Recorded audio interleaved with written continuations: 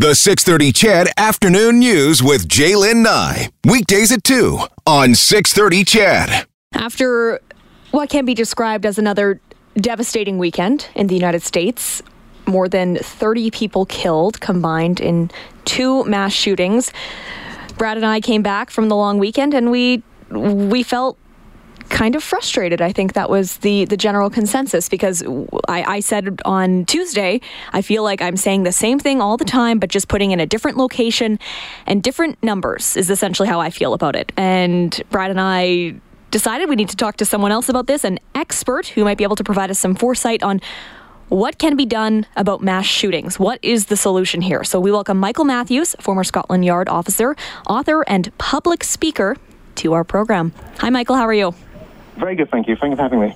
It is our pleasure. So just to give us a bit of background, how long were you an officer in the UK? I was a police officer in London for about 21 years. I spent 14 years in special operations and 8 years at Scotland Yard. And then I moved to Vancouver in Canada. What sort of work did you do in the UK when you were with both London and then with Scotland Yard? What did your day-to-day job look like? It's quite varied. I mean, when I first started, I was a uniformed police officer like everybody else. Then I specialised. I became a firearms officer. Not all cops in the UK carry guns, but I joined a specialist unit that did. And then I became a detective, and I worked in surveillance. And then I went to Scotland Yard doing special operations, doing quite sensitive work with Scotland Yard. Now, Michael, when it comes to, you mentioned that not all officers in the UK carry a sidearm with them. What is the reasoning behind that decision by police forces across the UK? Well, that's the historical thing. I mean, the police in the UK traditionally have never carried guns. I mean, in the UK we have 125,000 police officers, and out of that 125,000, only about 6,500 are trained in firearms. And out of that 6,500, maybe only a couple of thousand will be carrying routinely. And that's mostly down to our strict gun laws. I mean, we do get guns in the UK. Gun crime does happen, but in fact, it's incredibly rare. Would you tie in those gun control laws to why it's so minimal there as in comparison to the US? Definitely. I mean, there are differences anyway. I mean, the US is it's a gun culture, and the UK never has been. But back in 1996, we had a massacre where a man entered a school in Dunblane in Scotland, and he killed 16 school children and their teacher.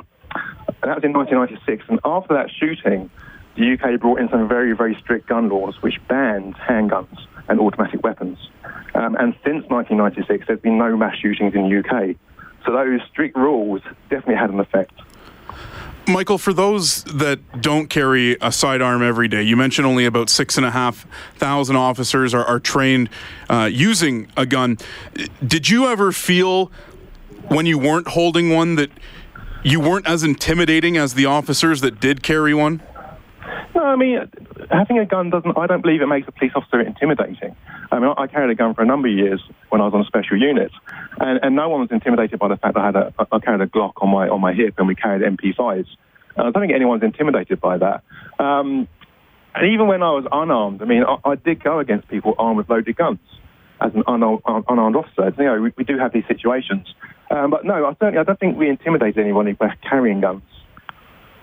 What are your thoughts, and I'm sure that there are many and they range from general to specific, but what are your thoughts on what's happening in the US with more shootings last weekend?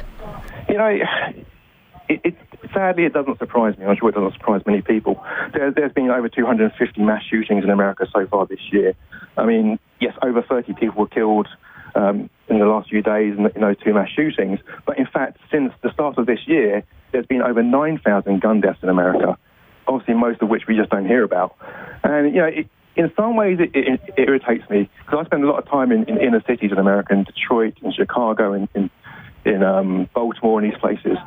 And I speak to the people there, and they say to me, we suffer these shootings all the time, and no one pays us any attention. No one cares. But as soon as there's a shooting in a school or a nice neighborhood or a movie theater or a restaurant, everyone talks about it. What about us? Why does no one listen to us when we are dying in the streets? And I feel that frustration. People are talking about these mass shootings, but they're happening all the time. It's just every now and again they grab the media attention. But in fact, people in the inner cities suffer this all the time. And why is the gun culture so popular in the United States? And has it always been that way? Have they always just, touted it as something they own, they possess, they can use whenever they want, however they want? Well, obviously, not all Americans have guns, but you look at the problem in America, as you call it a problem. For every 100 people in America, there are 120 guns. So you're looking at almost 400 million guns in the hands of civilians. This isn't military or police. This is just civilian-held guns. There's almost 400 million being held by people in America. Some people have none, some people have dozens. And I know people have dozens of guns.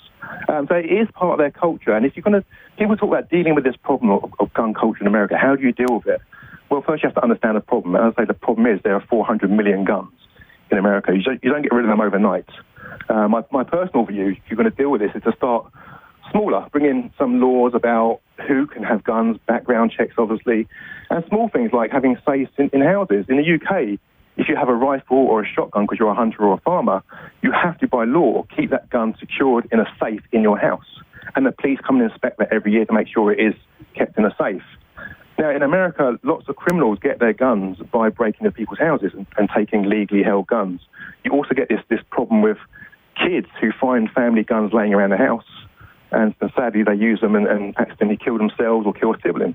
So I think just by having something small like a safe in the house where guns must be kept, that would straight away bring down some of the gun deaths and some of the gun crime. But that's a small start. It's a much bigger issue. I'm just trying to wrap my head around the concept of 400 million guns. That's it's unbelievable, isn't it? With that number, is it possible for things to change on the scale that it needs to as quickly as we need it to? No, I mean, people talk about as soon as an incident like this happens that grabs the media attention and people's attention, things need to change. And as I say, people in the inner cities, they suffer this stuff every day. A couple of days ago in Detroit, there's a mass shooting where 4 people were killed. A few days before that, 7 people were shot in a playground in Chicago. No one hears about this stuff. So how do you deal with it? You can't just get rid of all the guns. It's such a huge problem that just saying we need to bring in bans. I mean, after the shooting in Las Vegas, where the worst mass shooting in modern history in America, 58 people were shot dead. Over 400 were wounded. And the gunman on that occasion had 24 guns on him.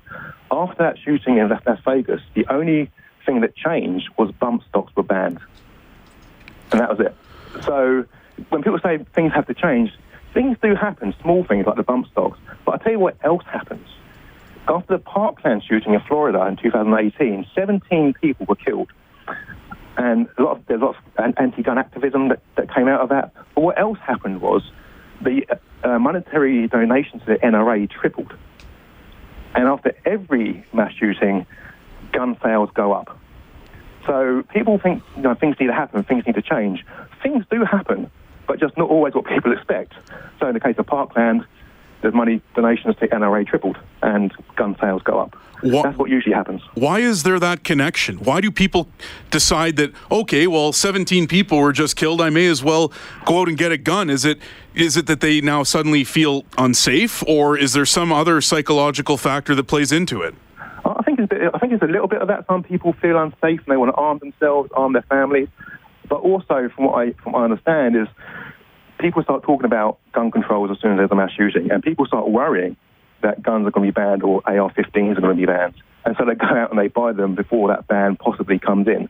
So there's a little bit of buying guns because people are now fearing for their safety, but it's also buying guns because people fear that the guns will be taken away from them. Michael, you've brought up Detroit on a few occasions right now, and you wrote a book titled American Ruin. What brought you to be interested in Detroit? What fascinated you about Detroit, and what did you learn? Who did you talk to during that time in Detroit? Well, I've been going to Detroit regularly now for about 15 years. I first went there, 15 years ago. I was doing a big trip around America, spending time with different police departments all across the country. And when I got to Detroit, it just struck me as being really the worst place I've ever seen. It was just incredibly dangerous. It was just falling to pieces. Entire neighborhoods were gone.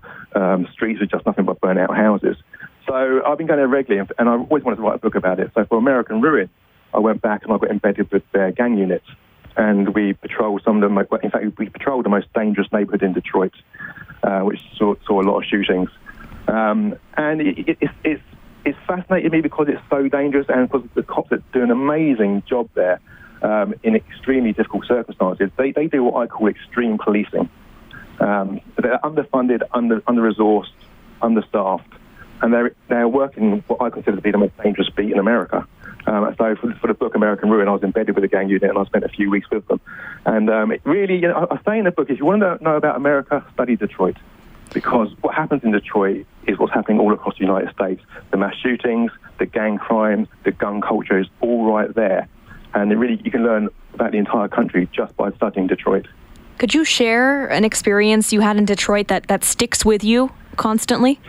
Yeah, I mean, I was out with a sergeant from the gang unit and another officer, and we were just patrolling around, and he was showing me some of the homicide sites he had been to, and he took me to one where there had been a triple homicide.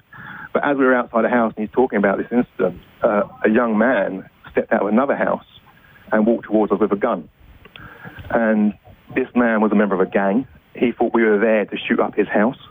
So he approached us with a gun, and the cops I was with jumped out, and they took him down to the floor, and they arrested him, took the gun off him. And it just struck me that here we are, just driving around a neighborhood, and just like that, just because we pulled over and stopped our car, someone steps out of the house armed with a gun and approaches us to challenge us. And it just made me realize just how quickly something like that can happen in America. Just you're minding your own business, you're just having a talk, you're driving around, and suddenly you're facing someone with a gun. It is quite shocking.